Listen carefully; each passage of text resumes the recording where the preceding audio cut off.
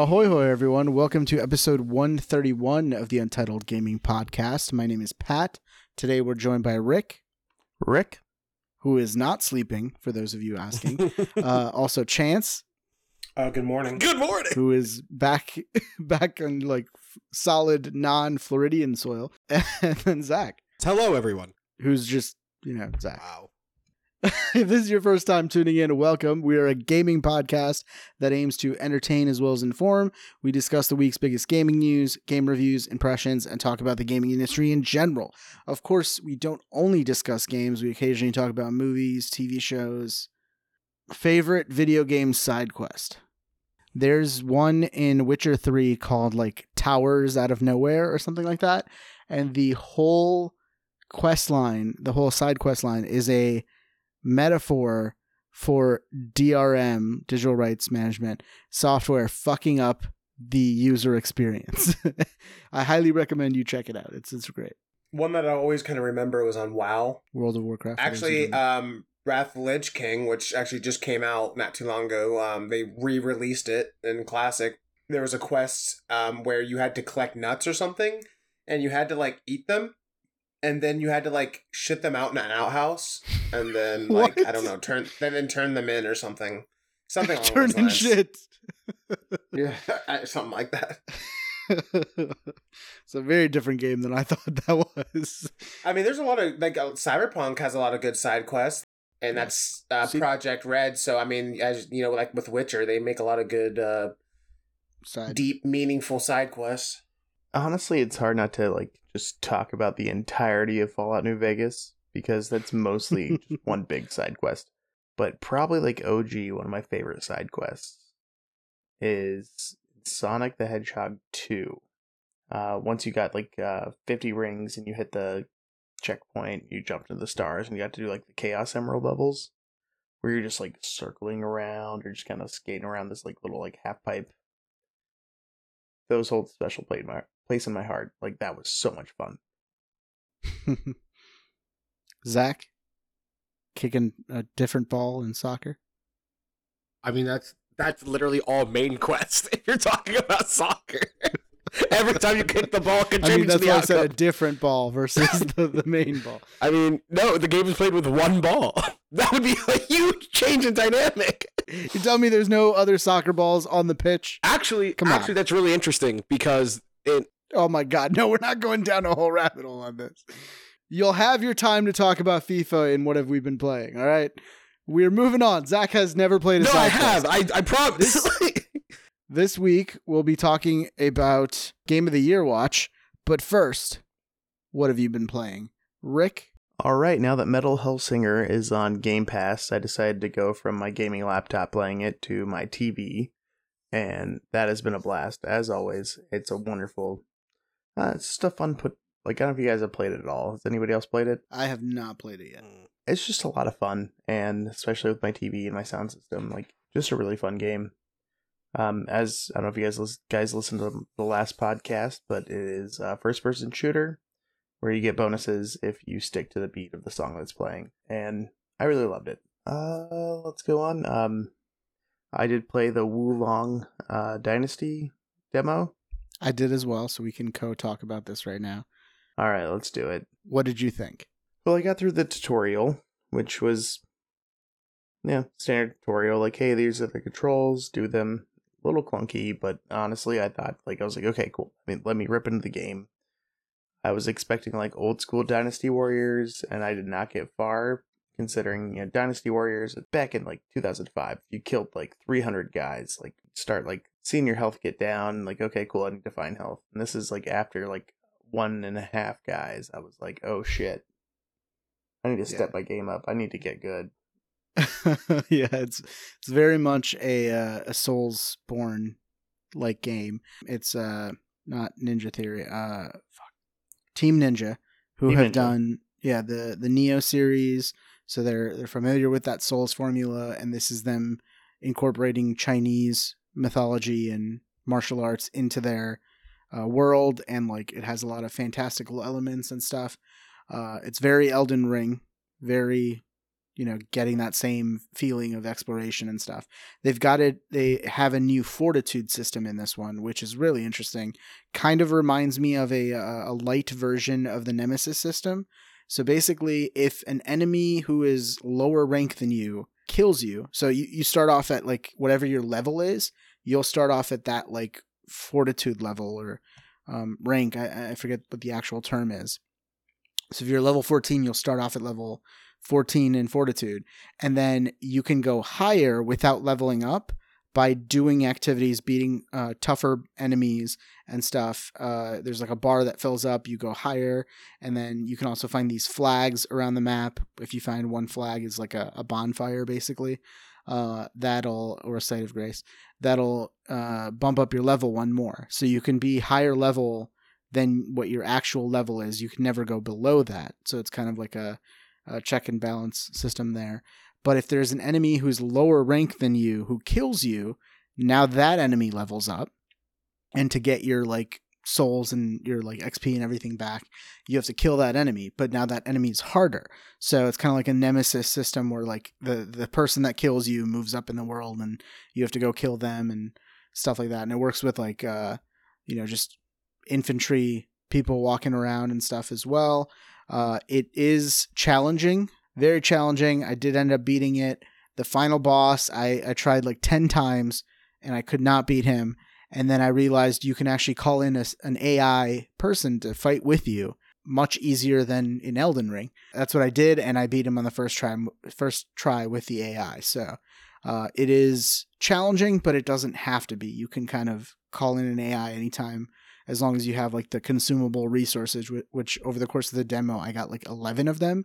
So I don't think they're, limiting those too much. Plus you can call in co-op people too. So I think you can have 3 people with you for an entire playthrough of like a level, as opposed to Elden Ring where it keeps kicking them out and stuff. So it's pretty good. I think it'll be less challenging than Elden Ring. It is a little bit more faster paced, and it has like a better, not better, but it has more lore, and like magic is more of a factor in it.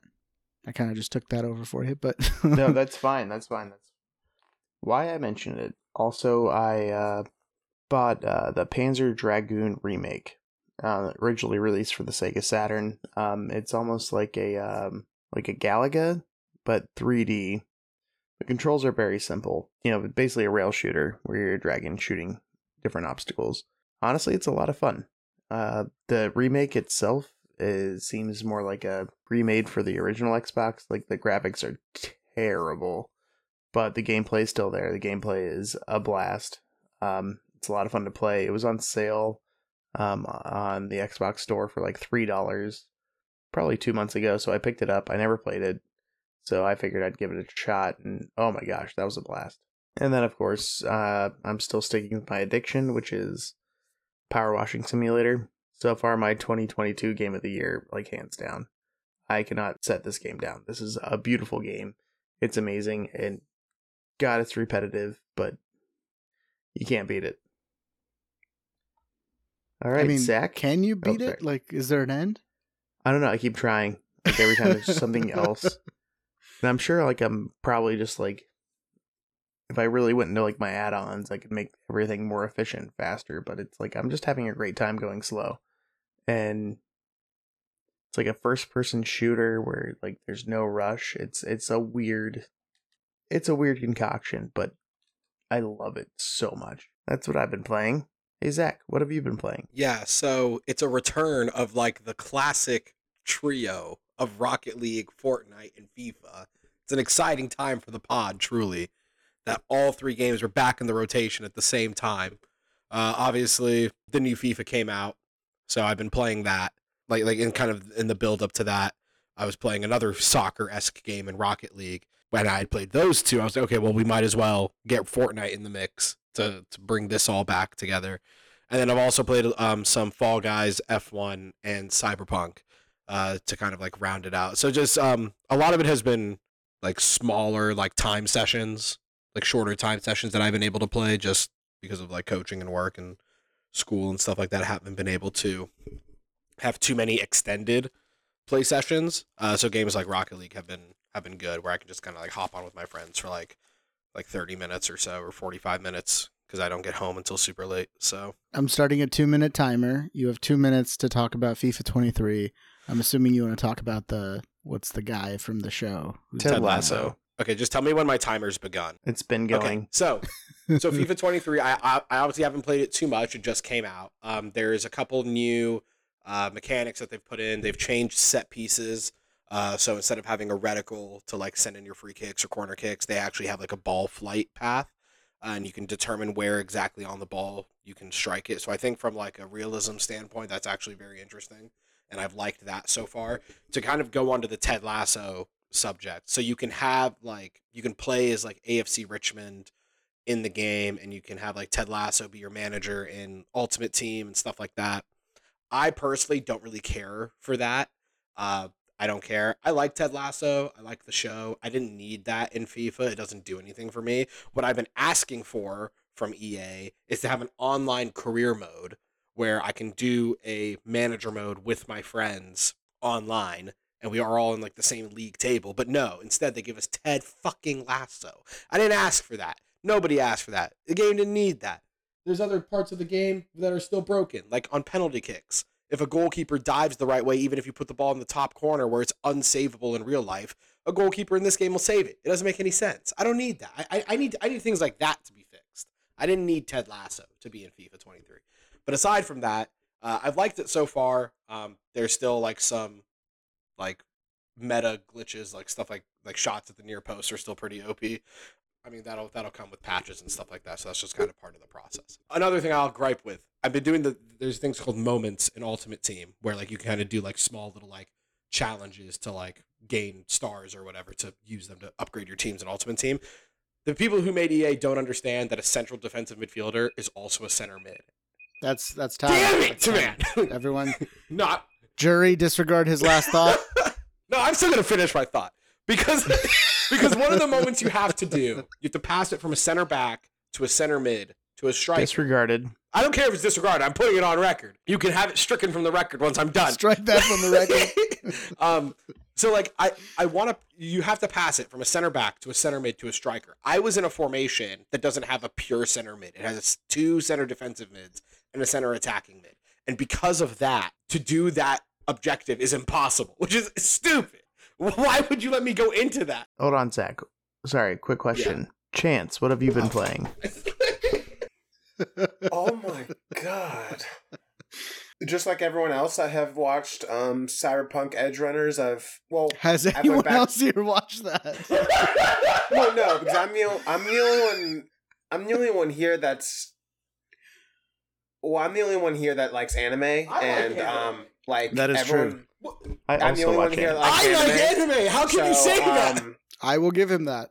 You can't. If you've seen the anime, it's brought a lot of people back to Cyberpunk to the point to where it's like people are saying it has saved the game. A lot of people have gone back to playing it. It had the most concurrent players on Steam since before launch, and it's like sold 20 million total now. Like, this anime has brought the game back. So if that says anything, that it's pretty good. So I implore anyone who hasn't seen it that to go see it and to play the game. Because there's going to be an expansion coming out for Cyberpunk at some point, and early there's some 2023? Easter eggs. I believe so, and obviously they're going to continue to improve on the game. Even I would think even before the expansion comes out, and afterwards. So are you like continuing on the file you had before, or are you kind of just starting new? I've started new. Because it's kind of hard. I've tried this too, where I like go back to a game after a couple of months, or like in your case, like a year almost, and like it's just you forget what's going on, you forget how to play, so it's like I'm just gonna start a new save. Yeah, or you realize like maybe you could have done your build better and you can't really change it. I mean, you can like refund your points, but I just wanted to start over, to start fresh. So I've been playing that. I've also got the Digimon Cyber Sleuth. There's also another game I've kind of gone back to playing. It was a fun little Switch game to play, kind of like something different than Pokemon. The normal stuff like League of Legends, and I've also been playing Splatoon 3. Pat and I all played it for a little bit together. I've also played it when I was on vacation with I tried at least with How's the crappy, online? Has it gone better? Well, I don't know. When I was trying to play it, it was I was in Florida Hotel using a Wi-Fi? shitty hotel Wi-Fi, so it Mm. was like okay, I guess, but it probably wasn't the best. We're having some issues at launch, but that's like at launch, so you kind of assume. So hopefully it's gotten Yeah. better. I haven't actually gone back to it. If there's one thing that Nintendo has an issue with, it's multiplayer and playing with other people. Splatoon suffers because of that, because it's a multiplayer game. It's like, they're kind of Call of Duty where you play with other people. Dependent on that, yeah. There's no way to chat with other people. I mean, like, to communicate really like quickly enough. Like, it's just kind of, you just kind of play and you just do your own thing, and everyone else is there just to do whatever. Yeah. Like, there's no communication and whatever. Like Xbox and PlayStation have already announced, hey, we're partnering with Discord to bring that to consoles soon. Why wouldn't Nintendo do the same? Like, just offload that onto Discord. Let them do it. Yeah, I don't know why. I mean, the only thing I can think of is like Nintendo is like the Disney of gaming, and they feel like no communication is the best way to That is true, yeah. get rid of bullying, I guess. Like either bullying or, kids talking to adults and, cursing and stuff like that. It's a shooter. You need bullying. Right, Zach? That's how you get good, right? Remember when you were growing up and some guy beat your ass in FIFA and they made you cry, and then you like tried your hardest to get better and you played for a long time, like every night instead of doing your homework? I want to say that we did have a discussion about anti-bullying in the gaming sphere. I don't feel Positivity in Yeah. gaming. Yeah, go listen to that. Don't take it to heart, though. So I feel, for the sake of our podcast, that we should stay true to the message of the entire podcast that we had, or episode that we had discussed that. No, it builds character. I agree that healthy bullying. in general, I agree that bullying builds character and that sometimes people need to be bullied, but it's not a general statement. You need to tell wow. people that, hey, you suck, but that's okay. We all sucked. You just suck right now, and you need to get better. But I'm just better than you right now. That could change. You know what I mean? You gotta be good, like good and bad with it. You know what I mean? Like bully people, but in a good way. Leave the possibility for them improving in there. And then lastly, I completely lost the thread here, but all right. and then lastly, the Call of Duty Modern Warfare 2 beta. I did. Which- I also played this, so we'll joint talk about this here.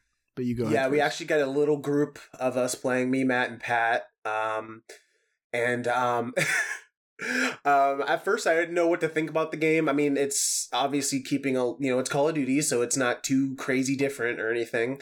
I was almost kind of worried a little bit with all the last blur, year's Call of motion Duty. blur, and then Pat was like, "Yeah, turn all that off." And then I forgot that Call of Duty has all that motion blur you can just turn off, and then it played a lot better.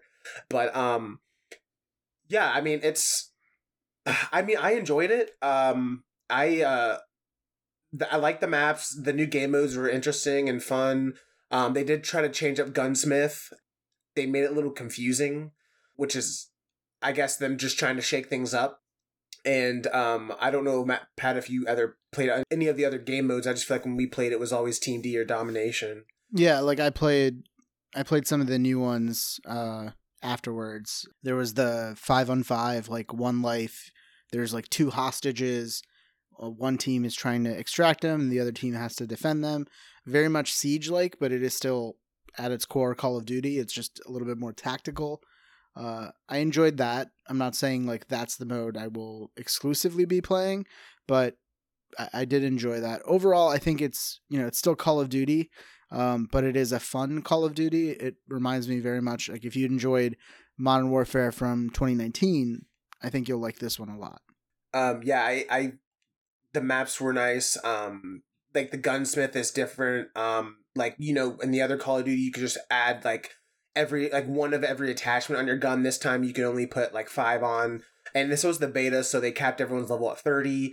They probably didn't show all the guns that were in the game. They only showed 2 maps, like literally just 2 maps. And then for all like the hostage and the invasion and map, they only had like 1 map. So I mean, no, not everyone's seen all the maps. I'm excited for this Call of Duty. And I plan on getting it on release.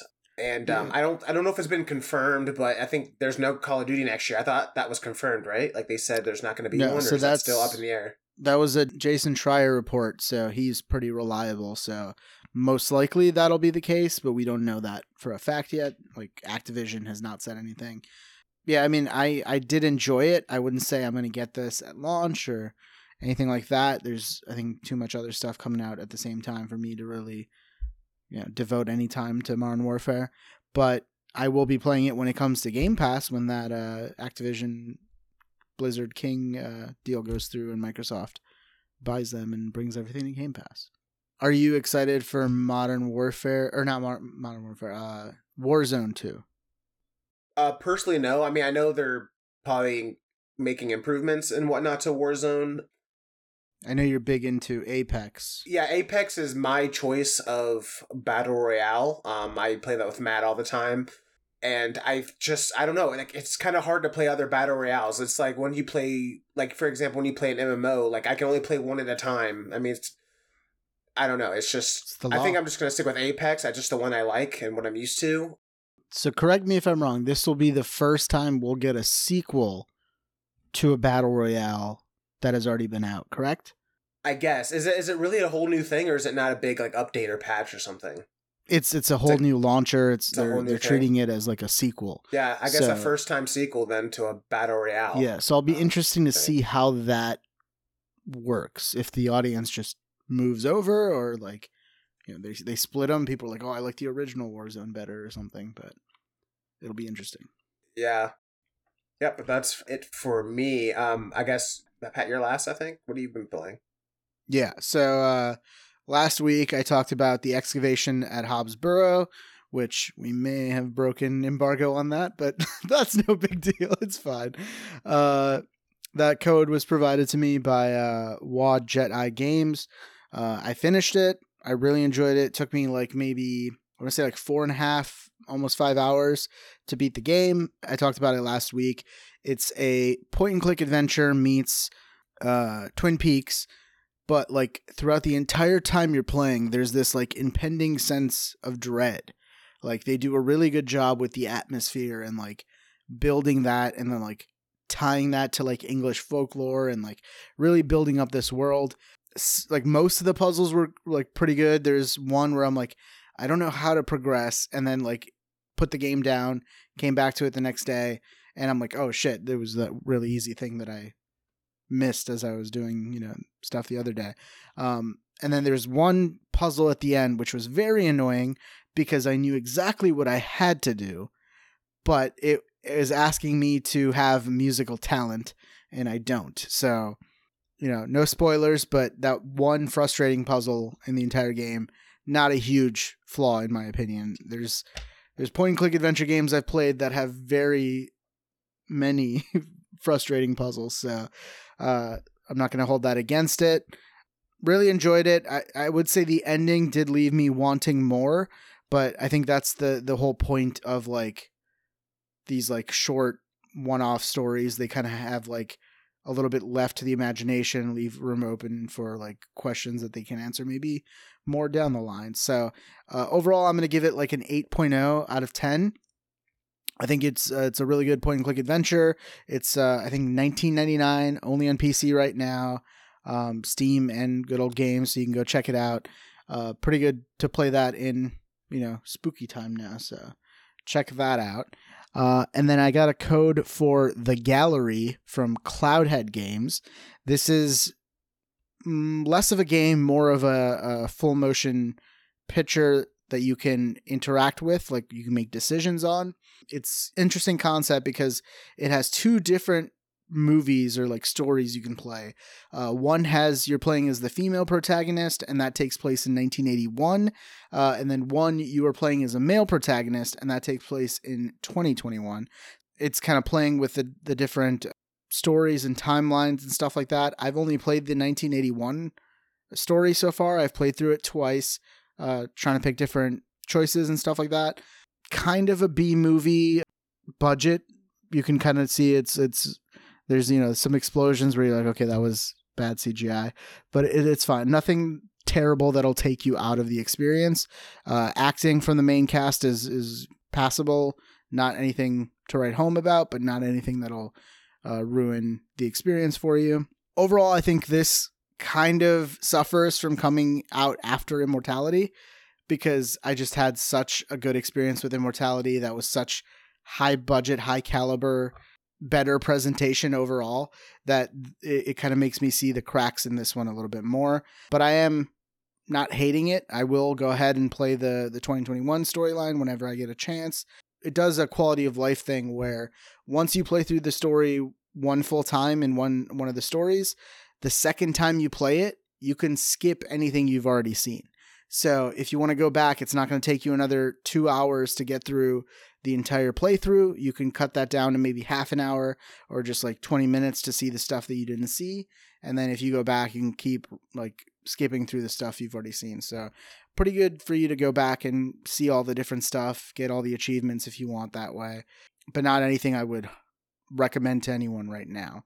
The story for the 1981 storyline is this woman who owns a gallery, and she's it's all about portraiture, and she is presenting a portrait of the prime minister in a time of like great unrest for England, and there's a terrorist who basically keeps her hostage to demonstrate like as an act of like demonstration against the government. But yeah, I'm not sure what the 2021 storyline is, but I will let you guys know when I get to it. I also got a code for the Outbound Ghost from Con Radical Games, and this is a Paper Mario-like, right down to the art style, the combat, everything. Very reminiscent of Paper Mario. It is a very low-budget game. It is right now only out on PC. It is, I think, planned for consoles, but it is not out yet. It's an interesting story where when you die, if you have some sort of unfinished business, they call it a burden, then you become a ghost. And then this town of Outbound was a small population town. A bunch of the residents were killed by a serial killer. And so now the people who have a burden are in Outbound, just walking around trying to finish their business, and you are the Outbound Ghost. You can pick you can create your own name and stuff like that, and you have amnesia. So now you arrive in Outbound, and one of the civilian, or one of the ghosts, I guess, his ambition was to be a detective. Obviously he's dead, so he's like, maybe if I fulfill that ambition, then I will move on to like the afterlife. So he thinks you're the killer, or he's trying to figure out who the killer is. So you're obviously an outsider. Nobody else knows you. So immediately suspicion is placed on you. So to try and prove your innocence, you're like talking to them. You actually don't say anything, kind of like Paper Mario, but they do the whole thing like, what do you mean this? Like, so there's like, they understand you even though you haven't said anything. It's all, none of it's voice acted. It's just all dialogue on screen. They take you to another actual resident of Outbound who also has amnesia. You're kind of unraveling the mystery of why these two people have amnesia and what's going on. But the overworld has enemies on it, just like Paper Mario, but any of the other ghosts can't see those enemies. They're called apparitions. And it's a manifestation of your personal like issues that you have to work out. So you don't actually have partners, or you're not actually doing battle. They call them figments of your personality. They're actually doing the actual battling. So you have camaraderie, you have regret, you have callousness, stuff like that. As you progress in the story, new party members or new figments get unlocked, and they each have different like specializations. Like camaraderie is the healer, regret is the damage dealer, callousness is like the tank. So you can kind of build them however you want, and you get, they're not called badges in this game, but they're essentially badges, and you're able to craft them by using different items you find in the overworld. And you can kind of use those to build, like, okay, I want my healer to focus on stun damage, so I'm giving them a bunch of stun damage, whatever the badges are called. But overall, I'm having a fun time with it. If you're a fan of Paper Mario, you'll immediately be drawn to the combat. I just wish the storytelling was a little bit better, and like, you can tell it's low budget because it goes from like a cutscene at the beginning immediately to gameplay. It doesn't give you any sort of transition to what's going on, and the story is just being told to you like very exposition heavy. It's not doing any of the storytelling environmentally, or like, you know, it's not subtle in doing it. It's just people talking at you. So I wish there was a little bit more nuance to that storytelling, but I'm going to keep playing it. I'm enjoying it so far. Hopefully it doesn't get too repetitive. So far, they have been introducing new enemy types. And like one thing I do kind of have an issue with is, unlike Paper Mario, each battle, your life and your mana resets. So there isn't really too much of a challenge that I've experienced so far. I guess I can look at the difficulty settings or the settings menu to see if that can be adjusted. But as of right now, it's just kind of like, I don't think this game is going to give me that same level of challenge that Paper Mario would have. Other than that, I've been playing Live Alive, got through the Old West storyline, got through the prehistoric storyline. The Old West one is probably the shortest one I've played. That one, you're basically just a... what's the word for the Old West? Like drifter, I guess. You're just a drifter in the Old West who happens to come to this town that is being threatened by like this gang, and basically it's like in the morning they're gonna come because you killed one of their gang members on our property, so we need you to stay here and help. So you have like, I think it's 20 minutes before the actual fight happens in game, and you can go and you can like get supplies and you can make traps, or you can just stand around and do nothing, and that'll make the ending fight harder on yourself. And then I switched over to the ancient China storyline. You're playing as a teacher of Kung Fu who is like nearing the end of his life, so he has to find disciples and train them in the arts of like becoming the next Shifu and stuff like that. So that one's pretty interesting. I'm kind of working through that right now. Live Alive has been really fun. I really recommend it. If you have a Switch, it's pretty good just to play a storyline here or there. Besides that, I've been playing Halo, making my way through God of War 2018 before Ragnarok comes out. And then finally, I got hooked on Tunic today. And let me tell you, I'm regretting putting this game off as long as I did, because this game came out shortly after Elden Ring, and I had gone through that like 80 hours of just an Elden Ring binge fest. And I'm like, I don't have the mental fortitude to go through another one of these right now. So I kind of just put it on the back burner, forgot about it, but I got back to it today.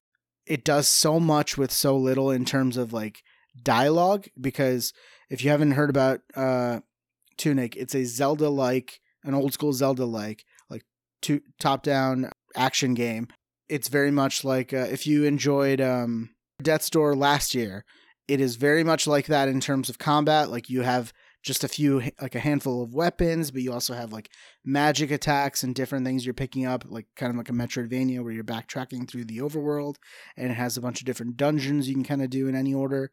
I assume in any order. It hasn't really been leading me on a path. I've just been kind of coming across stuff, but it is really fun. The combat is like very precise. You have like the 3 or 4 frames of invincibility when you dodge roll, and you have to like figure out an enemy's attack pattern. Bosses are really hard. When you die, you lose like all the currency you've gained, but you have to go back and collect it. But I'm really enjoying it. It has ancient alien language that they've created for the game. I say they, but it's essentially one person who's made this entire game. But the more you play, you get these old school like instruction manual pages that reveal more of the story and more of like the mechanics of the game. And it does a really cool thing where it's like, it's not giving you new abilities. It's just telling you how to use the abilities that you had no idea because you never tried to do something. So for example, I was able to do this one ability the entire game. I just didn't know how to do it. And then I found the instruction manual page, and I'm like, oh shit. So if I start a new game, I have all of that from the very beginning. So it's very cool in terms of like discoverability and like teaching you how to play the game without like overburdening you with tutorials or stuff. It just comes so naturally that it's like explaining these mechanics to you. And I'm really digging it. And like, I think I played it for like 6 hours today. Like I'm hooked. So definitely check out Tunic. It is on Game Pass, on cloud and everything. So it'll be on my short list for Game of the Year, or at least Indie Game of the Year. So That is pretty much it. Before not so news, we do have some new delays / new dates. So Skull and Bones has been delayed to March 9th of 2023. I'm sure the two people who were really excited for that are very disappointed. And Oxenfree 2 has been delayed to 2023. So times like these, I'm reminded of the Miyamoto quote, "A rush game is like striking while the iron is hot, but a delayed game speaks louder than words." Very true statement right there. Agreed. And then finally, Scorn got a hastening. It was going to come out October 21st, and now it's coming out October 14th. So it is also coming to Game Pass. Keep an eye out for that. Looks very disgusting, spooky. Zach will be the one reviewing that for us. No, I will not. What's the news? Not slow news. Moving on to Not Slow News. So Not Slow News is where we discuss the last few weeks of gaming news. It's not super fast, but it's not slow either. So let's start with a very quick topic. It's not gaming related, but it is pretty big news. So Deadpool 3 had an update, and Hugh Jackman is officially coming back as Wolverine. I'm pretty fucking excited. I don't know about you guys. I just want to see him in an actual Wolverine costume, actually The yellow costume? The yellow. I want to see that. They teased it at the end of one of the X-Men movies, and then he put him in his classic Wolverine outfit. That'd be awesome. The way they announced this was pretty cool. It was like a video Ryan Reynolds posted on his Twitter account where he's talking about working on Deadpool 3. He's like, we're fucking out of ideas. I don't know what to do. But I did have one idea. And then you see Hugh Jackman walking behind him. And then he's walking up the stairs. He's like, "Hey, Hugh, you want to come back as Wolverine?" And he's like, "Sure, Ryan," as he's eating an apple or whatever. Did you see the other one? Yeah, the other one is they're just talking about we're going to answer all your questions. And then the music kicks up and they're just motioning, hitting each other and stuff. The way they're announcing this, the way they're presenting it, it seems like Hugh Jackman is actually going to be a second lead, not just a cameo. So yeah, he's going to be the Cable of this one. He's going to be I don't know, it's going to be a partnership.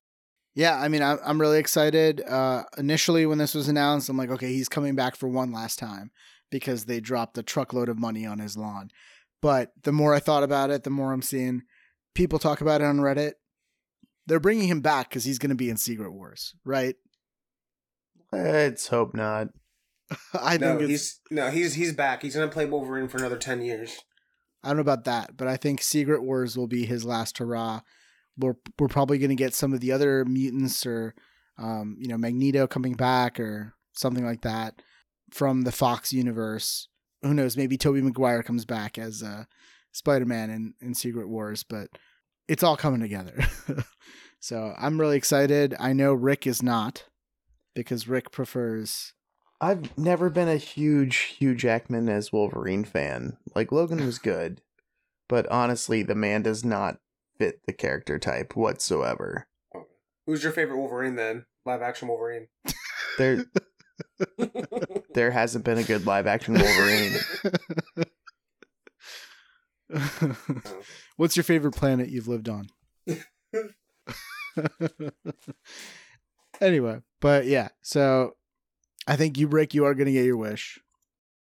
Yeah, it's going to be someone else. They're going to get someone different to play. I just hope it's a good. I just hope it's a good casting. It'll be after Secret Wars, but I think you are going to get your wish. Yeah. Maybe they might even do X-21 or whatever her name is. They may just do female Wolverine instead. Maybe so. Weapon 23. Weapon X or whatever. Yeah, X-23. I forget what number she is.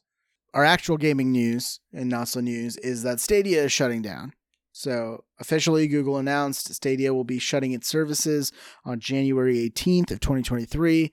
It launched November 19th, 2019. It is closing January 18th, 2023. So barely 3 years. The official statement reads, "And while Stadia's approach to streaming games for consumers was built on a strong technology foundation, it hasn't gained the traction with users that we expected, so we've made the difficult decision to begin winding down our Stadia streaming services." And that was Vice President of Stadia, Phil Harrison. Anybody who bought hardware or digital games, they will be refunded. They say the refunds will be automatic and should be done sometime by mid-January. Anybody who did subscribe to Stadia Pro, you cannot get a refund because that's like the service. They gave you the time for the service you subscribe to. Anybody who just bought actual games on Stadia or bought one of the bundles that included the whatever they call their media player, I forget. You will get a refund. You will not need to send back your hardware or anything like that. I still have, if you guys can see it, I still have the Premier Edition on my table over here unopened. So this isn't a surprise. We all saw this coming when they closed down their Stadia gaming division last year, and basically all their in-house studios, they let all those people go. So it's only a matter of time. What's crazy is that even developers were caught off guard. There were some developers who have games coming out later this year or early next year who took to Twitter saying that they only found out about this from the Verge article that was posted shortly after the announcement. So kind of blindsiding your developers. Not a good look, Google. What are you guys' thoughts on this? I mean, it was expected. I thought it was from the jump. I feel like, I mean, I didn't think this was going to work or be successful. So I'm not surprised by this at all. They're entering a gaming sphere where they were competing with companies who are well established in this realm. It's just very difficult for me to believe that this was ever going to be successful. And a bit of a self-fulfilling prophecy too, because Google is known for taking wild business ventures and then immediately shutting them a couple years later. So nobody took Stadia seriously because they expected Google to shut it down in a couple years. And because of that, Google shut it down in a couple of years. So it all makes sense. I kind of want to talk about Phil Harrison because is this guy secretly working for like other mediums besides video games? Like, is he working for big books or something? Because he quit PlayStation after the PS3 launch, which was disastrous. And like, you should get a second job to get a PlayStation 3, all of that. Then he started working at Atari. They became bankrupt, so then he left. Then he started working at Gaikai, and they were eventually bought by Sony, and their service was shut down. Then he started working at Xbox, and they launched the Xbox One, and we all know how terrible of a launch that was. And then now he went to Stadia, and Stadia is officially shutting down too. So is this guy like... He's bad luck. Yeah, exactly. I don't know if he's purposely bringing down these companies or if he's just bad luck, like Chance said. But where's he going to go next? Oculus Gaming? Facebook? Bring that company down, why don't you? Yeah, good luck. He's like a kiss of death everywhere he goes. Like, don't bring him in. Yeah.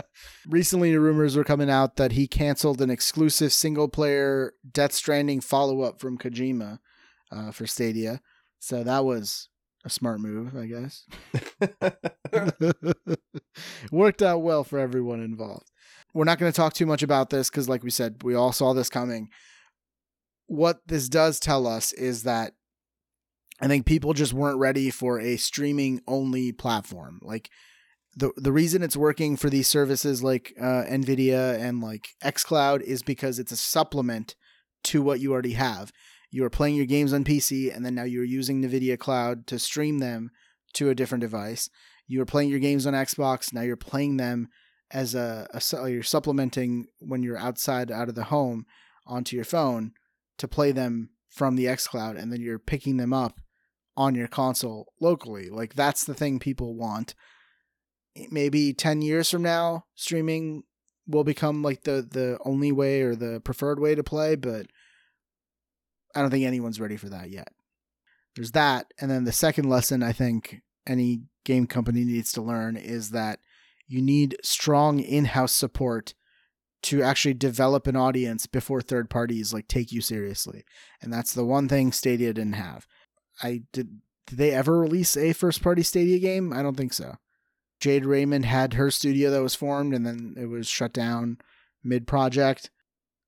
They might have had a couple of deals with third parties about bringing games to Stadia first, and then it would come to other platforms, but they never had a killer app, so there was no reason to stay or even go to Stadia in the first place. So, did anyone besides me try Stadia? I think you're the only one. I know you had that remote. Did you even try it? Yeah, I even bought games because I had Google Wallet funds that were set to expire.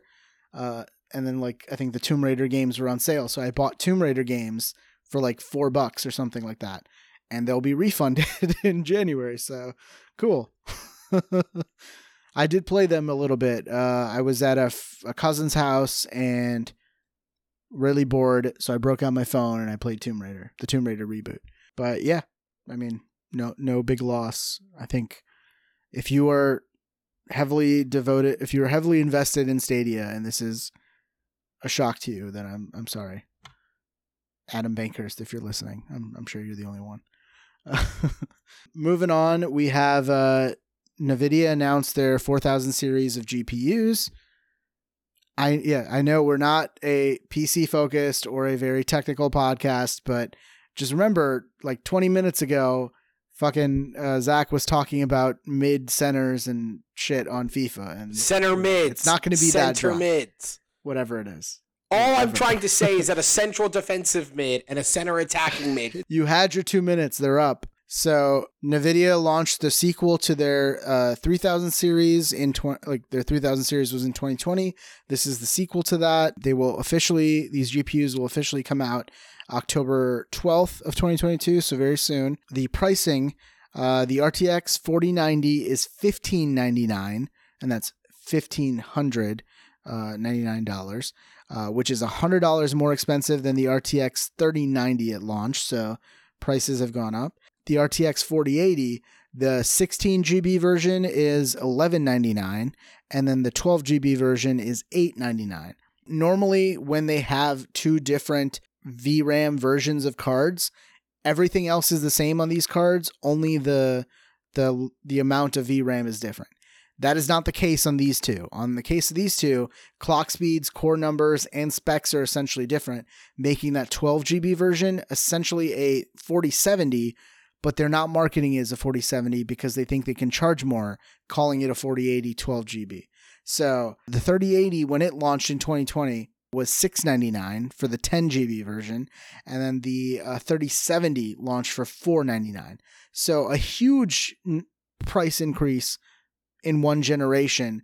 They're basically pricing these cards as if crypto hasn't collapsed, and we know it has.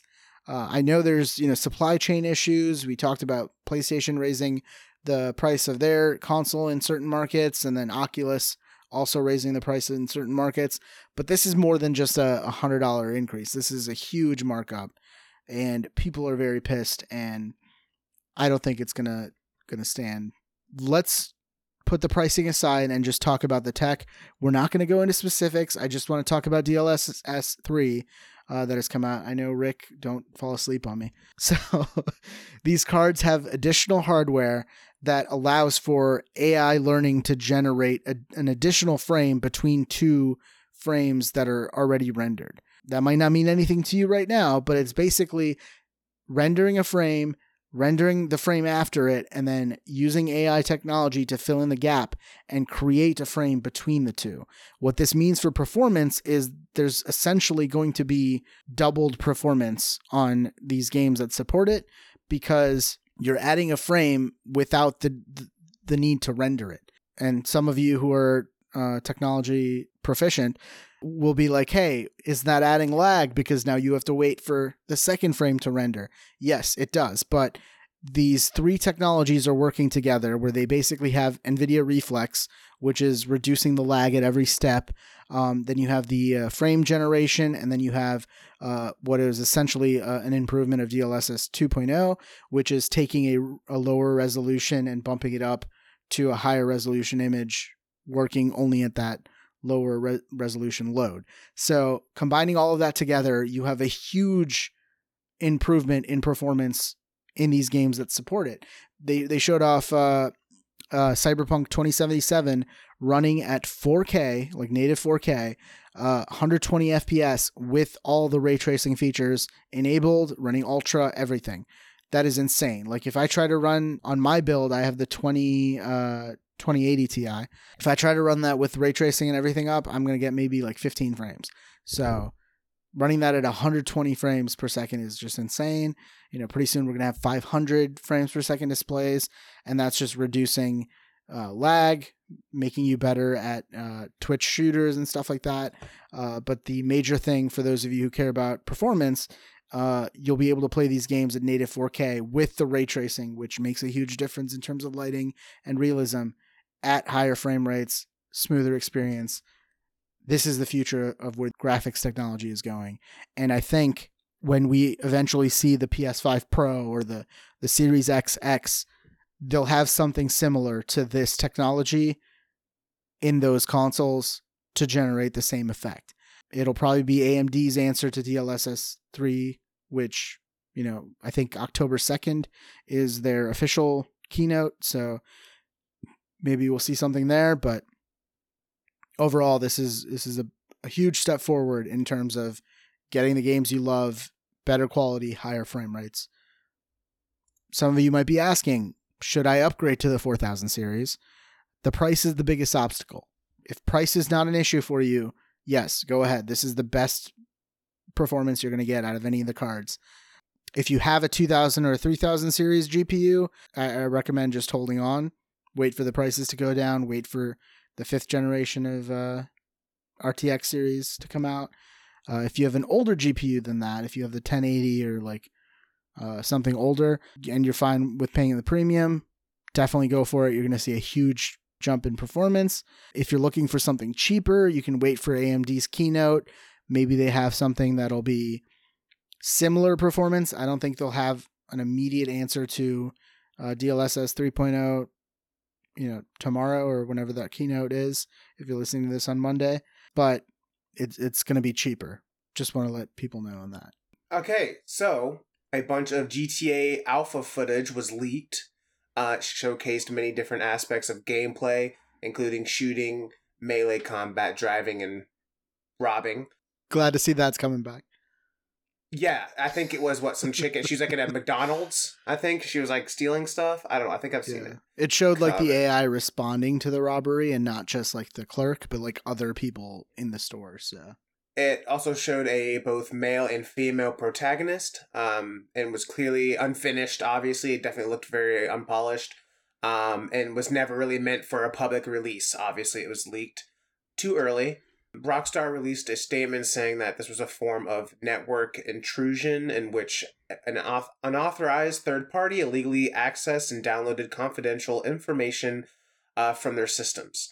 Someone then claimed credit for the hack and said they were waiting to hear from Rockstar or Take-Two to make a deal and mentioned they had source code for GTA. GTA 5. Yes, GTA 5, not GTA 6. And a 17-year-old was promptly arrested in connection to the hacking. He pleaded not guilty and is currently being held at a detention center awaiting his trial. Is this the biggest hack in gaming history? I mean, I can't think of a bigger hack for a game earlier in development. Especially GTA 6. Like, GTA 5 is like the best-selling game, almost, if you don't count like Tetris or something. It's certainly the one that sold the most and made the most money of the last 2 generations in terms of like unit sales. Yeah, maybe Last of Us 2, maybe, that had some leaked cutscenes, but this is actual gameplay from the alpha version. Yeah, I mean, I feel like this is what happens when like some games like refuse to come out and they keep selling the same game to people over and over again, and have new generations of games. People are like, you know what, I'm just gonna put things in my own hands and I'm just gonna go and hack in there and get the game myself. And I think Bethesda needs to watch out for Skyrim. People might do this. Watch some leak in. Are you threatening Bethesda? Skyrim 6?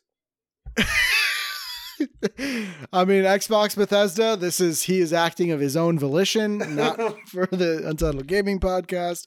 Also, if you hack the Bethesda servers for alpha footage of Elder Scrolls 6, you're probably just going to get some drawings. I doubt they're fully working on that game yet. Yes, but I'm just saying gamers are getting restless and they want their games and they want it now. It sounds so much like a threat. You're starting a revolution right now. But yeah, I'm just gonna say they need better protection. They need better firewalls and whatever. What was great is after all this footage was leaked, was somebody went online and obviously this footage was never meant to be seen and all that stuff, but a random Twitter user tweeted out, if you know how game development goes, you'd know that visuals are one of the first things done. This game is 4 years into planning and development. What you see is almost exactly what you will get. The next year is mission coding and debugging, all back-end stuff. It does look ass. Obviously, that was in response to somebody else.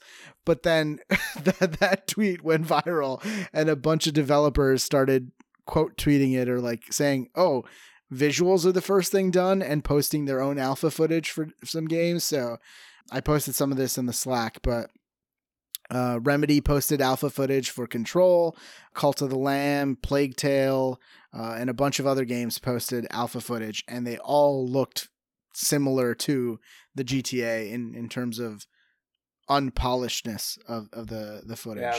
I think it's kind of ridiculous people getting upset or someone like this saying this is how the game's going to come out. Like, the game's not even, like, close to coming out. Like, for example, Call of Duty just had their beta come out, okay? It's a beta.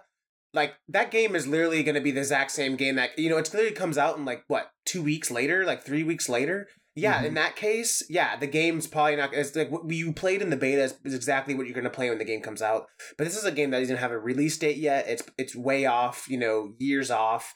It's definitely going to improve and get better. Like, it's like... Yeah.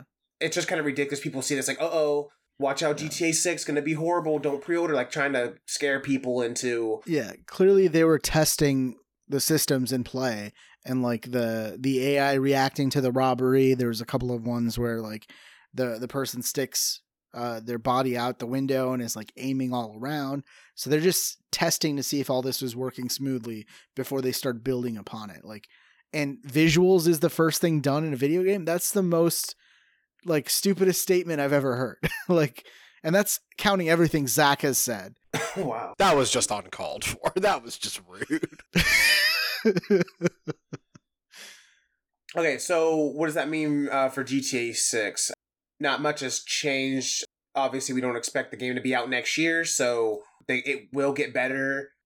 Agreed. Rumors of a Bonnie and Clyde story with playable female protagonists is confirmed. And obviously, yeah, that guy who sent out that tweet and whatever doesn't really know what he's talking about. Yeah. Don't look too much into it. It's Twitter, right? It's on Twitter? I mean, what do you expect from Twitter? I mean, Twitter, and then it got posted to, like, Reddit and Tumblr and all that stuff. Yeah. So. But, yeah, I mean, what's funny is that, like, 40 minutes of Diablo 4 footage leaked during the same time, but nobody paid attention to it because the GTA 1 leaked. So I bet Bethesda's like, you know, if we were going to leak, now was the time to leak. So nothing much to say there. Just, I'm sure all the footage is being taken down already because Take-Two and Rockstar are very, like, litigious. So I would not want to be this 17-year-old right now. Moving on to topic of show. So not anything major has gone on in terms of video gaming news the last couple of weeks. So we thought we'd just take a minute to talk about Game of the Year watch and then also score our predictions for the summer of gaming. So let me pull those up. I have the scores ready. So let's start with Rick. So Rick, his first prediction was gameplay trailer for Dragon Age 4 with 2023 release window. That did not happen. I had challenged it, so he got a -1 for that. Next up, he said AC Infinity revealed for a 2022 launch, focus on Bayek. AC Infinity was talked about, not revealed, and it was not 2022. There was no mention of Bayek. So there's 3 parts to that. Even though AC Infinity wasn't revealed, I'll give him 1/3 of that for them talking about AC Infinity as a platform. I challenged saying that there was going to be no mention of AC Infinity, so -1/3 for me for that. And then his third prediction was Final Fantasy VII Remake Part 2, a cinematic trailer, and a 2023 release window. That came true fully. No one had challenged that, so he got 1 point for that. Heck yeah. Bethesda Showcase will have Starfield and Redfall, and then we will have a cinematic trailer for Elder Scrolls 6 with a 2024 release window. So the Xbox Showcase did have Starfield and Redfall, but no Elder Scrolls 6, plus 1/2 for that. The challenge was no mention of Elder Scrolls 6, so he would get minus 1/2 for the challenge being correct. So it evens out to 0 points for that one. Nice. And then he said, Last of Us Remake Holiday 2022. And then me and Zach agreed with that, so +1 for that. Although it wasn't holiday, it came out. Labor Day is a holiday. Labor Day is a holiday. Well, we'll fine, whatever we'll count it. He got 1 1/3 points total. We'll take the total points after challenges at the end here. Next up is Chance. So he said Final Fantasy Tactics Remaster announced on June 20th. So this did not happen. Zach had challenged just the date. The Final Fantasy Tactics Remaster didn't happen, so there can't be a date. So I'm going to say that is wrong as well. 0 to Chance for not having that happen, but -1/2 for Zach for the challenge. And then he said Konami will announce a date for Castlevania DS Collection. That did not happen. Then he said on August 12th, THQ Nordic will have a trailer for the Gothic remake with the 2023 release window. There was a THQ Nordic showcase on August 12th, and they had the Gothic remake announced there, but they did not have the 2023 window. So he gets +2/3. I challenged just the date of August 12th. Oh. And I got that wrong because he got that right. I don't know He is Nostradamus. So, Bro, that is the most insane prediction ever.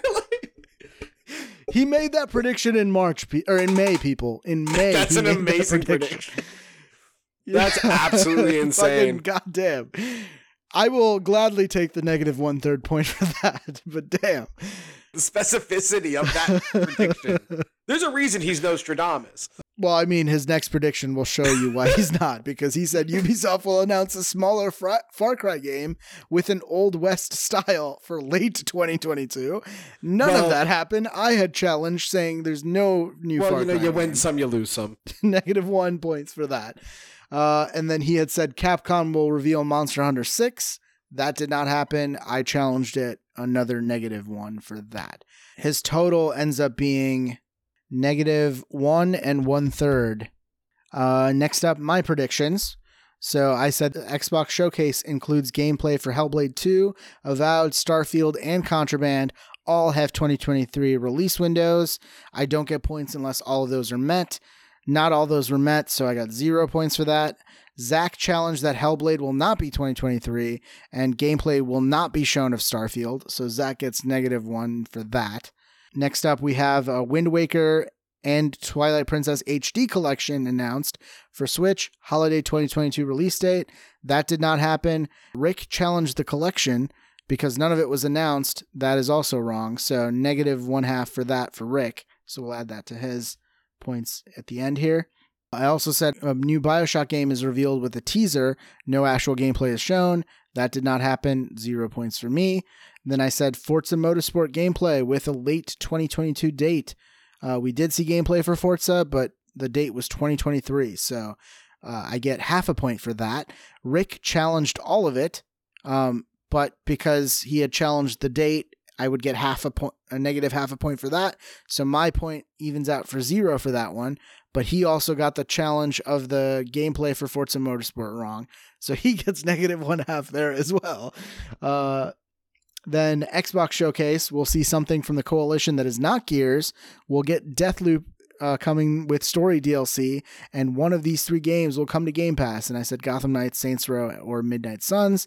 So most of that did not happen. The only thing that did was Deathloop did come to Game Pass with the Golden Loop DLC extended ending, so I'm giving myself +1/3 for that.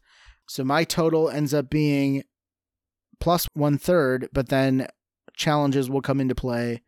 We'll count those at the end.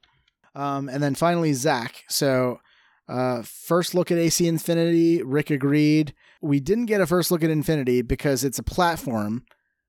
What we got was first look at Project Hexe, Red, and Jade.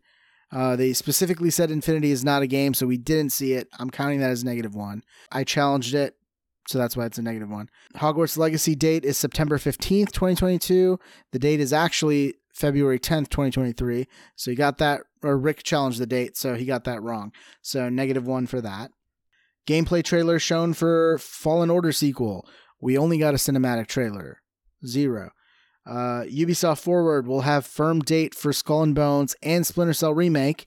We did get a firm date for Skull and Bones, even though they delayed it later, but we did get nothing for the Splinter Cell Remake, so plus 1/2 for Zach on that one.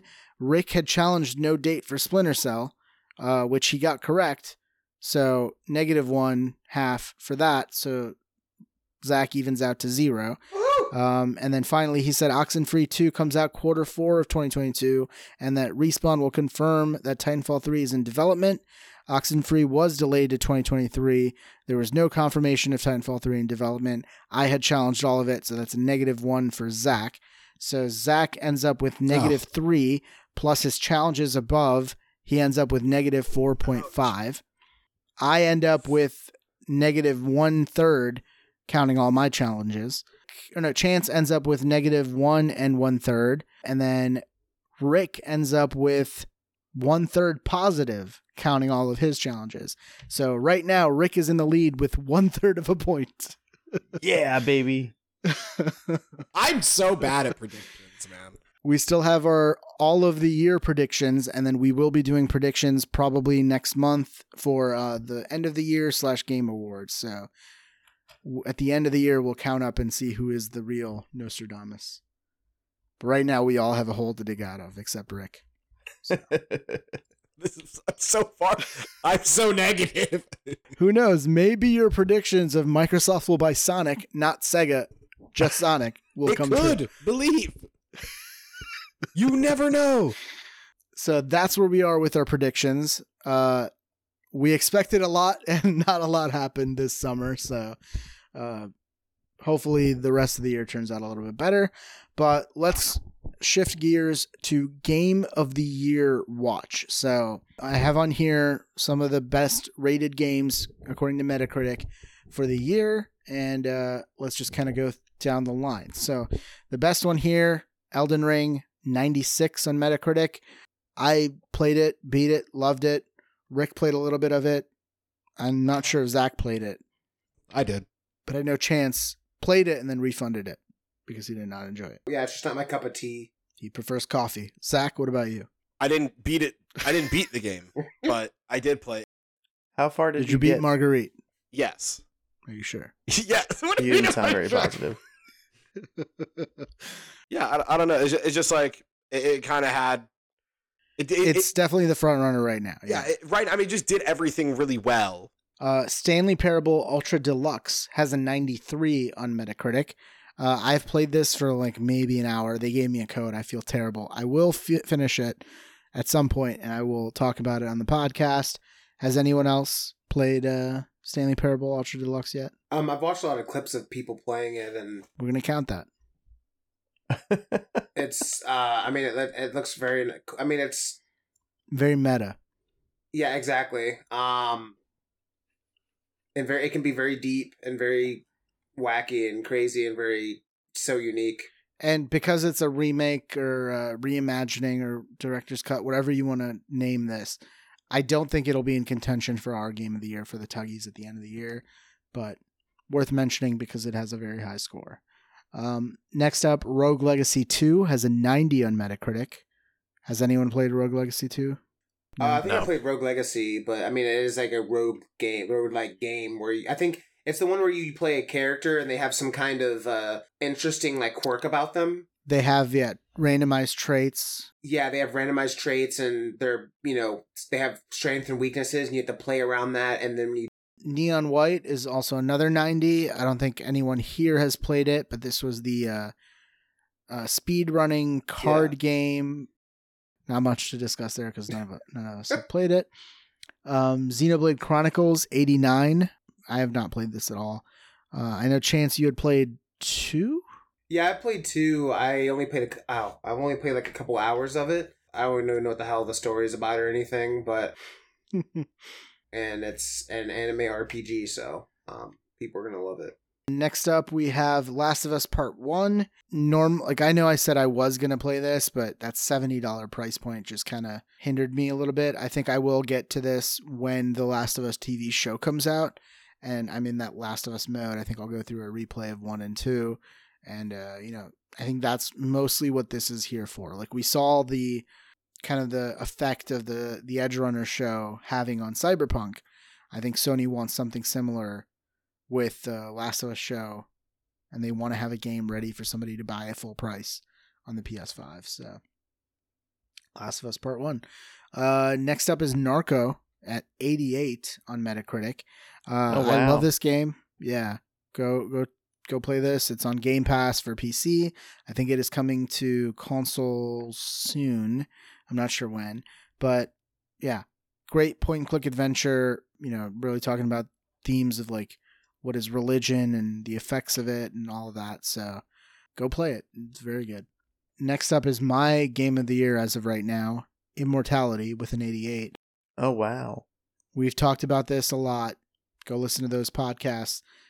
Absolute phenomenal game. The less you know, the better. It is on Game Pass. Go play it. Next up, Horizon Forbidden West, also an 88. I would disagree with this a little bit. I think it would be closer to the low 80s. Actually, did I review this?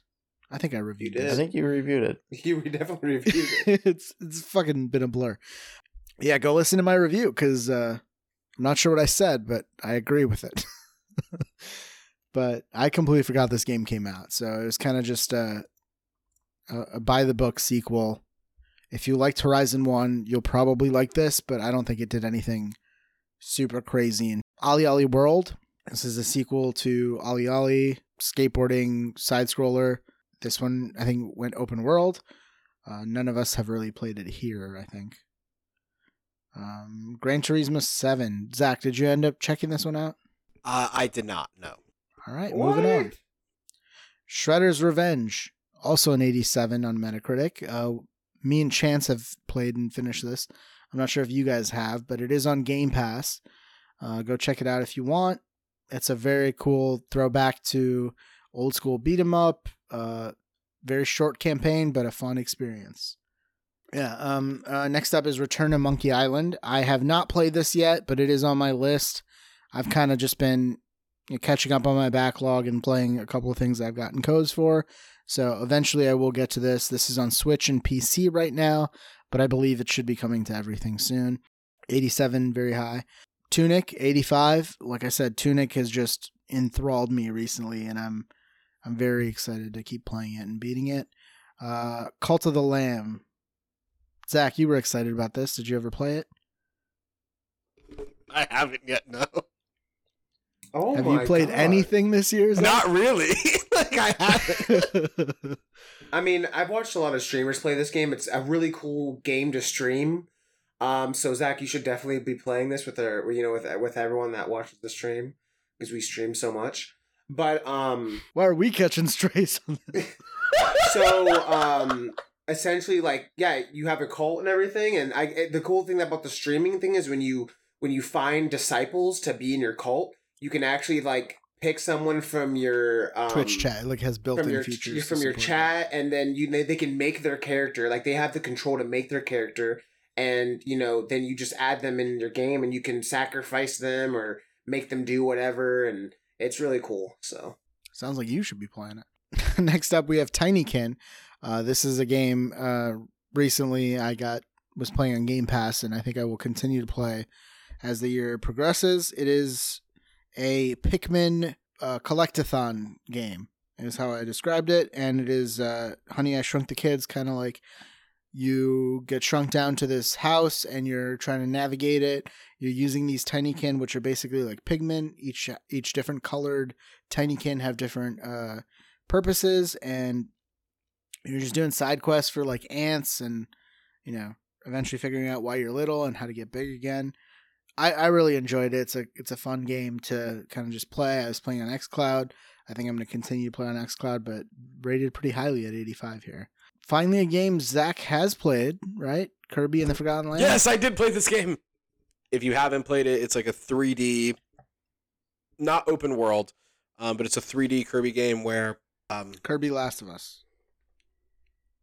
No, it's not. No, it's not Kirby Last of Us. That is an awful way to describe this game. The post-apocalyptic nature of the world. Kind of. It's like, so... There's a fungus that mutated and has killed all the people in the Mushroom Kingdom.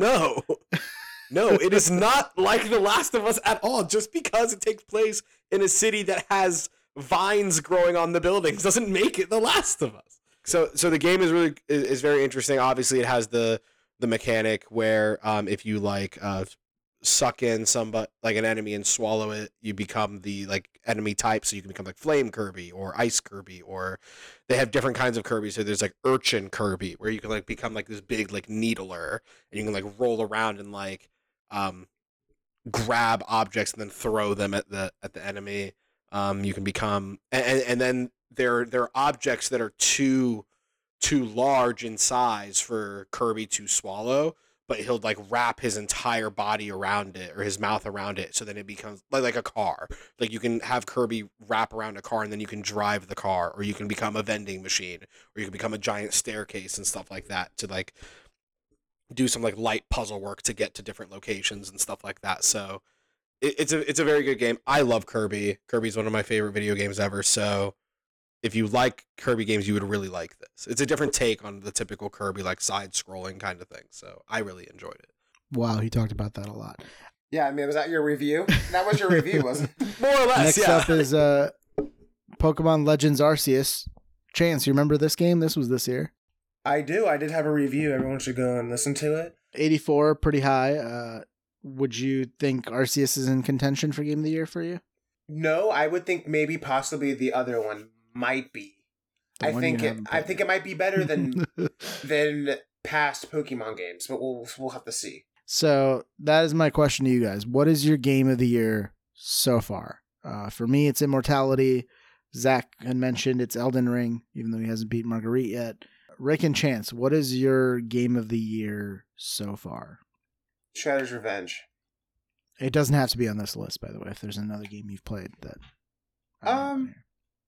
You know, I guess I would have to say, as of right now, a game that I played that so far that I've liked the best this year, that I think could or should be the Game of the Year, is, I guess, Pokemon Arceus. Rick, what about you? Yeah, I played some Elden Ring. It really wasn't my jam. I'm sure I'll go back to it and try a different build, and maybe it'll pop better, but so far, no, that's falling by the wayside. Immortality was great. I did enjoy it. I was partial to Martha's Dead. That game invoked a lot of feelings, which nobody else here has played yet, so I really hope it gets on Game Pass or goes on sale, because I want somebody else to experience that. But gun to my head, I already mentioned it, Power Washing Simulator. It's not complex, but it's a game that you can just kind of play mindlessly, and it makes you feel good. Just satisfying. So, it's so satisfying. It started off as a kind of release, okay, cool, let's play something that's difficult or something that I'm not used to, and then just before bed play a half hour of Power Washing Simulator, and now it's just okay, cool. Well, how about I just had a hard day, play Power Washing Simulator, listen to an audiobook or listen to a record, and just zone out, and it has been perfect. So I know it's unconventional, I know it's not on the list, but holy shit, this has been one of the best games I've ever played. All right, so that's the year so far, but we are going to be going through the rest of the games for the year. The back half is kind of loaded with a lot, and we're going to be rating our excitement for these games on a scale of 1 to 5, like we normally do. So not every game coming out obviously is on this list. This is just the highlights. If there's anything you know of that is coming out that we didn't talk about, feel free to add it, any one of you. Let's start with Overwatch 2. The early access is coming out to all platforms on October 4th. I would say a 3 because it is free to play. I will try it. I'll say a 2. Wow. I think it'll be very similar to Overwatch 1, and they've already paywalled their newest character coming out, and you have to buy the Battle Pass to play her, so I don't know if that'd be considered pay to win, but a lot of people are kind of disappointed, just previews of Overwatch 2. So Zach, 1. All right, Rick, what about you? A solid 2 or 3. I had Overwatch 1. It was fun, and if this is a free little beta, I'm fuck it, bring it on. It's free and it's multiplayer. Let's check it out. All right. Next up we have A Plague Tale Requiem on October 18th. This is coming out to Xbox Series, PS5, PC, and Switch. I think Switch is going to be a cloud release. But I am at a 4. I'm very excited. It is coming to Game Pass. I really enjoyed the first one. I've heard really good things about this game. I haven't played the first one. But so I don't know if it's fair for me to rate it. Can I give it like a non-rating? The rating is your excitement. I guess I would say a 4 as well. Because, I mean, I think this game is going to be pretty good. I'm excited for it to release and for it to get like a 95 or something in OpenCritic. Next up, we have Mario plus Rabbids Sparks of Hope on October 20th, Switch only. I'm going to say 3. I'm really excited for this. I really enjoyed the first one. It's coming out at a crowded time, so I think I will be a little late to the party on this one. Rick, did you say Plague Tale? Did you give your rating for Plague Tale? No, you skipped Zach and Rick. For both. Yeah, you skip both. Go then, people. Come on. I'm sorry. Yeah, Rick, you go ahead. Okay, sorry. Plague Tale, I would say 3. I never finished the first one, but it was a lot of fun, and I understand the game style. It's very kind of Last of Us. Yeah, I'd say, especially since they seem to be going all out with the sequel, I want to say 3, and it's going to be on Game Pass, correct? Plague Tale, yes. So yeah, why the hell not? Zach, Plague Tale? I would say a 3 as well, but that's just because I haven't played the first one, so. Even though I've been telling you guys for years. I at least made the effort, Pat. Then Mario Rabbids Sparks of Hope. I've never played the first one, and I know it's been on sale on Switch so many times, and I never pulled that trigger. Is it kind of like a castle defender? It's like a turn-based. It's like a turn-based grid movement. Yeah, like an XCOM. It's kind of a game I feel like I should play. And the XCOM Lite. Honestly, fuck it. I'll try it. I would say a solid 3 or 4. Zach? I would say a 3. And I would give Mario vs. Rabbids, I'll give it a 4 as well. Gotham Knights coming to PlayStation 5, Series, consoles, and PC on October 21st. I would say 4. I'm a really big fan of Arkham Knight, or the Arkham series, I mean. Not just Arkham Knight. I'm a bigger fan of Arkham Asylum City. and Arkham City. But, I was initially hesitant about this being possibly a games of service and damage numbers and all that stuff. But recently, with the stuff that's been coming out in marketing, seems like you can turn that all off. You can make this a single player experience, but then occasionally I can have Chance hop in and, do a hero team up moment. So yeah. So I also give it a 4 for the same exact reasons, Pat. Rick, Zach? I'm at a 1. Say, why? Why a 1? I'm just not interested in it at all. Like, what do you not like? What do you not like, Zach? He hasn't played the Arkham series. I have played the Arkham series. Are they too scary for you? Yeah, I played Arkham Asylum and Arkham Knight. But not No. Arkham City. No, I have Not not played Arkham City, like the best one. Wow. Or did I play Arkham City? Which one was the first one? I mean, he played Arkham Asylum, which is the best one. Ooh. Anyway. I guess Zach just had bad taste, I guess. Rick, what about you? I would say, I guess it was before a 2, oh, sweet, an Arkham game without Batman. What's the fucking point? Batman's in this game. I guarantee you he's not. He's going to show up at the very end and save you. Hooray. But still, I don't know, I always found Batman's Rogues Galleries, his Rogues Gallery really carried Batman, and without Batman himself. I was apprehensive, but once I saw the trailers, it seems like I'm solid 3.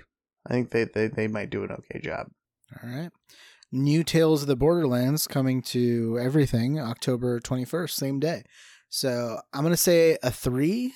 I'm excited but hesitant because Tales from the Borderlands was one of my favorite Telltale games, and now this is not Telltale doing that. So even though it looks better, looks higher budget, I'm cautiously optimistic. I am also cautiously optimistic. I'm going to say maybe a 4 because I'm slightly more optimistic than cautious, mainly because it's not hard to kind of really do a Telltale game as long as the writing's okay. So the gameplay is what the fuck ever. And they did carry over, I believe, a couple people from the original. Mm-hmm. So yeah, I'm excited. I would say I'm going to give this...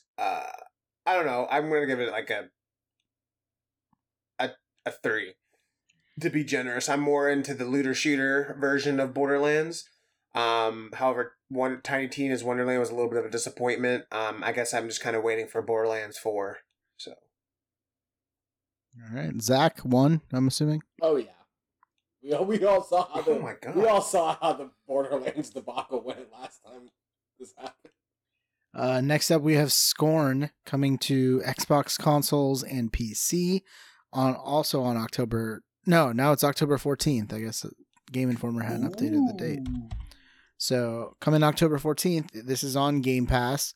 It's got the H.R. Geiger influences from the previews recently. We've learned it's more of a puzzle game than anything else. So I'm going to say a 3. It's spooky time. We need a horror game to play. It's a 1. I'm so excited for this. Wow. Geez, Zach. Zach just doesn't like games, is what I'm stupid, so I'm going to give it a 2 because I don't really bad at puzzle games. I know there are some gun mechanics, but ammo is very scarce, and you're supposed to be very conservative and stuff like that. And the beta or alpha, or whatever people were playing like a year ago, it seemed like you get like one shot, or like you can die really easily, like and stuff like that. So like, I don't know. It doesn't seem like my kind of game because you die and then have to kind of restart. You know what I mean? Kind of like being punished a little bit. I think it's evolved since what you've seen. I mean, maybe there might be more checkpoints and maybe it's different, but I don't know. I mean, the game looks cool. I'm excited for it to come out. So I guess I would say like a 3 for sure, but I don't think I'm going to play it myself. I mean, it's on Game Pass. You might as well try it. Oh, okay. So, Rick? I would say about a 3 or 4. It's on Game Pass. Looks horrific, and I'm just down. I am down for it. Bayonetta 3. I haven't played any of the other ones. I'm at a 1. I'm excited for it to come out because it's on my Fantasy Critic, but not going to play it. I'm assuming everyone is at 1 for this. I don't know anyone who's a Bayonetta fan on this podcast. Yeah, I'll be a 2. just to be different. All right. Next up, we have Call of Duty Modern Warfare 2 coming to everything on October 28th. I'll say 2. Chances at 5. Okay, well, yeah, I guess I'm always second. I guess I would say it's. I will give it a. I'll give it something crazy. I'll give it a 4. That's something crazy. A little crazy for Call of Duty, I know, but yeah, I'll give it a 4. I'm pretty excited for it. I'm also going to give it a 4, just because I don't want Chance to feel as crazy. I'm also giving it a 4 because a lot of my friends are very excited for it. More so than previous, yeah. I am going to play it. Well, your friends are playing, so you have to play it. You play with whatever your friends play. I mean, not us. But he's never going to play with you, Chance. Come on. Exactly. I will play. Exactly. What do you mean? It's like, sorry, we don't have enough room. Don't give him fake promises, Zach, all right? Oh my God. I'm sorry about the Borderlands, but I would play COD with you. Betrayed. Because he played the other CODs with you so often, right, Chance? No, but I never committed to playing the other CODs. But you were playing them just now with Chance. Sometimes at the same time Chance was online. Zach, I will have my revenge. What is with all these threats? He has been threatening all night. Next up, we have God of War Ragnarok coming to PlayStation 4 and 5 on November 9th. I'm at a 5. That trailer was so hype. I'm currently playing through 2018. I'm ready. I'm just give it to me now. PlayStation, give it to me now. If you have a review code, give it to me now. I'm going to give this a 1 because I know when this comes out, I'll lose in fantasy. So I'm going to give it a 1 because I don't want it to come out. I want it to get delayed last minute. Day before it comes out, they'll say it gets delayed. Hopefully. Yeah. If anything, it'll come out sooner. Rick?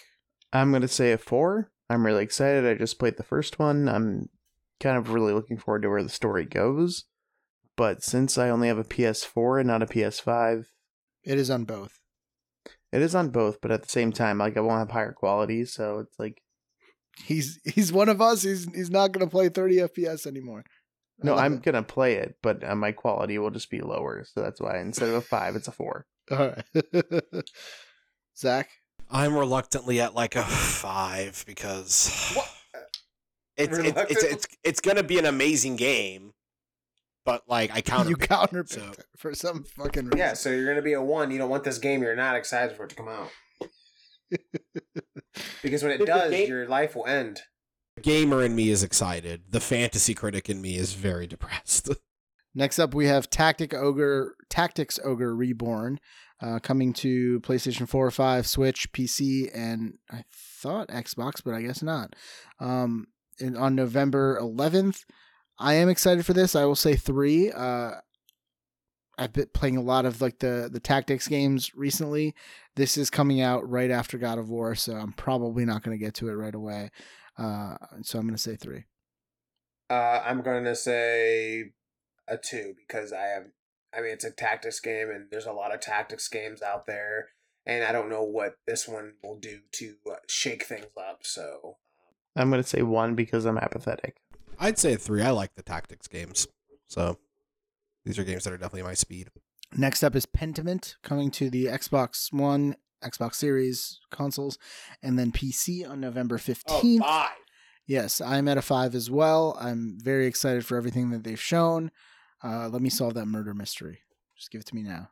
If you have a review code, give it to me now. I kind of forget what this game's about, but if it's murder mystery, it must be good. So I guess I'll give it a 4. I'm going to say 5. You had me at Renaissance Art. Oh yeah, it's that Renaissance one, yeah. Dark Pictures Anthology, The Devil in Me. This is coming to everything on November 18th. I'm really disappointed that they missed the October deadline for this, so I'm going to say 4. I have really enjoyed the Dark Pictures Anthology games. This one looks to be the best. They've been improving in quality every year, so this one looks to be the best one yet. They're adding in some features from Resident Evil and making it more of like a inventory management and like running away and like more not just a thing you experience, but a game you actually play. So I'm gonna say 4. Is this the game that like was kind of like a movie and like you just had like reaction to click things, quick time events, yeah, and making choices? So like it'd be fun to get together and like pick characters and play this game and whatever. But I don't know. I guess this actually has a co-op mode. I know the Quarry, where we're just passing controllers. This, you're playing 2 different characters at the same time. I guess I'll say a 3. I'm going to say a 4, maybe even a 5, just because with the inventory system and actually like moving in gameplay, I don't know if you guys have noticed, but me and Pat have reviewed quite a bit of just very story-driven decision-making games between like The Quarry and As Dusk Falls and Immortality. I'm kind of excited about a story game with a little more action, so I'm excited to see how they go about it. Mm-hmm. And Zach, you are going to be reviewing this one for us. I don't know why you insist that I'm going to be reviewing these scary games, man. It's not going to happen. One of these days. Next up, Gundam Evolution, coming to everything on November 30th. I pretty much only put this on here for chance. It's a 1 for me. I think I'm at a 4. I think this will be. I think the funny thing is a lot of people will gravitate towards Gundam Evolution. I think it could steal some thunder from Overwatch 2. I think right now it's on PC right now, but it comes out in consoles November 30th, like you have here. But I think it's up on PC right now. But it's essentially, it's a Gundam, but Overwatch. So I can't wait for it to come out on console. So that's a 4. The rest of you guys 1, I'm assuming. I'm going to say 2 because my friend Dan really likes Gundam. So go Dan. I'm going to say 2 just based on Chance's excitement. He pulled me up from a 1. It's infectious. All right. Moving on to Marvel's Midnight Suns, coming to next-gen consoles and PC on December 2nd. I'm going to say 4. I'm really excited. It's another tactics game, but it is introducing like the card system to like vary up gameplay in there, and you have the RPG elements where you're actually talking, forming relationships with these superheroes, while you yourself have created a custom superhero protagonist, and mixing matching different abilities, having forming your own team of like Ghost Rider, Doctor Strange, Captain Marvel, all these different heroes to choose from.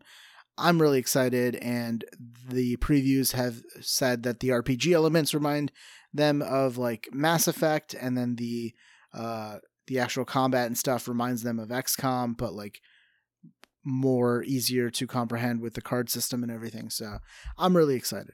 I'll say a 2 because Counterpicked. I counterpicked this game, and I'm hoping someone who made the game like says something controversial on Twitter and gets this game review bombed or something. So That's not how critic reviews work. That's not going to help you. Yeah, but I give it a 2 only because it's like Marvel superhero stuff and it's pretty cool, but I hope the game doesn't do very well critically, but I think it will. The lesson here should be you shouldn't counterpick my games because I know what I'm doing. No, you don't. Didn't know what you were doing last year. When you barely edged by 1.25 I points. won. And where are you now? I'm tanking. Exactly. Rick, what about you? I would say about a 4. Actually, let's go full on 5. Wow. Yeah, mainly Nice. despite anybody who rates games coming out based off of potential critic reviews. Because what the fuck does it matter? A game's a good game if not. Also, I'm kind of excited about these kind of grid-based RPGs. Tactics. Yeah. Mm-hmm. Yeah, I kind of slept on XCOM. I had no idea that's what that was.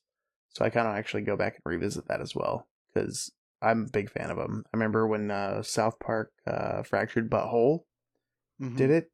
It's kind of a sweet mechanic, and I like the fact that this is like a trend right now. I think you should try it with Sparks of Hope, and then if you enjoy it, like I can let you borrow Marvel's Midnight Suns. Thank you. Next up, we have Callisto Protocol coming to everything on December 2nd. Pass. I'm really excited for this one. We need a good space horror game, and this one is the spiritual successor to Dead Space. It has like a bunch of I think they just revealed the healing chick from The Boys. The Boys is going to be in here, and the guy from Justified, but like the dollar store version of him is in here. So Timothy Oliphant, yeah, not Timothy Oliphant, but like the guy who looks like Timothy Oliphant but isn't. Josh Duhamel. Yes, he is in this game. Yeah, like the gameplay that they've shown was cool survival horror with like gory deaths. It's just everything I want. I'm at a 5. I'm at a 4. I don't know. I think it's a little scary too. I guess I'll go with a 3. I'm at a 1 for obvious reasons. I don't do the spooky scary. He's going to be reviewing this game for us. I will not be reviewing any of these games. And then we have Crisis Core Final Fantasy VII Reunion, PS5, Series X and S, pretty much everything. I don't know why I'm specifying. December 13th. I'm at a 1. Attempted to finish Final Fantasy VII Remake multiple times, but I've not been able to get through it. And this is a side story to that. I don't know. Rick, you explain. Rick is going to say 5 because I miss Crisis Core so much. I had it for my PSP when it came out, and I beat it like on a road trip like that next week. I am super pumped. I've been waiting for a remake of this game for a while, or at least like a port, and this is more than I could have asked for. So straight up 10 out of 5. Chance and Zach? I'll say I'll give this a 4 or a 3. Too late. You've already given it a 4. No. Whatever, 4 guys. Final Fantasy 4. Yeah. Zach? I'm at a 1. I feel bad. I've given a lot of 1s today. You And yes, then- you have. Well, he's also barely played anything this year, so. High on Life coming to Xbox consoles and PC on December 13th, so the same day as Crisis Core. I'm at a 4. It is coming to Game Pass. I will definitely be playing it. It looks hilarious, which is very hard to do in games, but it is you have the guns, I forget what the species name for them are, but they're constantly talking to you, and it has that Rick and Morty humor. Squanch Games, has that same humor in pretty much all their games, but the one aspect where their games are lacking is the actual gameplay. This looks to be making some sort of strides in that area because they've been saying it's a Metroidvania with you getting these different guns and like backtracking and killing these bosses and everything. So I'm a little bit more excited, but I am a little bit hesitant. But it's on Game Pass, so fuck it, I'll say 5. I'm going to be right in the middle. I'm going to say like a 3. Like dialogue-wise, looks like it'll be hilarious, but the gameplay, like the actual combat and stuff, doesn't look like it's going to be their main focus. It doesn't look like it's going to be that great, so I guess that's why I give it a 3. Rick, Zach? I guess a 3. I'm just worried that the comedy might get stale after a while, and the gameplay won't be able to make up for it. But it's Game Pass, so it'll be like free to me, so I'll take it. I'm at a 4. I think they have like everything is talking to you, so I feel like there's going to be a good variety of comedy in there. So I think I'm at a 4 with that. I think the comedy will carry through. I think well, or I'm at least optimistic that it will. And that is pretty much everything. Oh, did you not mention the Pokemon games? I guess not. They were not on the list from Game Informer, but yeah, go ahead. I mean, if it builds off of Arceus and keep its its standard RPG-ish, it seems like it has like 3 different campaigns to it, or 3 different ways you can go through the game. It's going to keep the traverse with like flying and climbing, and on like a kind of like a vehicle you can like get around, like a mount you can get around the map. I mean, it looks like it's going to be maybe that jump the main RPG series is going to need to be be better than what it used to be. So could be possible game of the year for me, but yeah, I'm excited for it. I'm gonna say a 5. I'm going to say 3. It's never great to get your hopes up about Pokemon in my book. So Yep, I'm gonna say a 2, considering Sword and Shield were like, and there has not been a lot of time between that game and this game. So Zach? I'm at a 3 with it as well. I think. most anticipated game, I'll say God of War, Ragnarok. I'm gonna say Pokemon. yeah, I'll say Pokemon. Zach?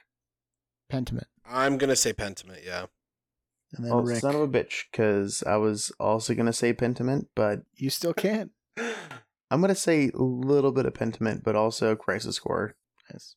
I'm really excited about that port and see how well it does. I haven't played it in so long, and that was like almost like 15 years ago. So I'm excited to get back at it.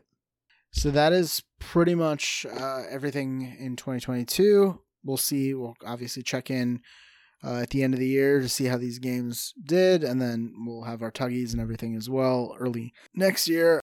Subpar subtitles. Wow! So let's move on to Subpar Subtitles. Subpar Subtitles is a game we like to end the podcast with. It's basically where we take the principle that game developers like naming their games with franchise : subtitle, and that's SUB-TITLE. For example, Assassin's Creed Odyssey. So I have basically taken a fake subtitle and mixed it with a bunch of real ones. It's our panel's job here to figure out which one is the fake one. We've been keeping track of scores all year. I keep forgetting what they are. I have 21. Rick has 18. Chance has 3. So, Dark Dawn, Surprise at Dinosaur Peak, Dinner Party, A Daring Journey, and Triple Trouble. I'll say those again for those of you listening at home.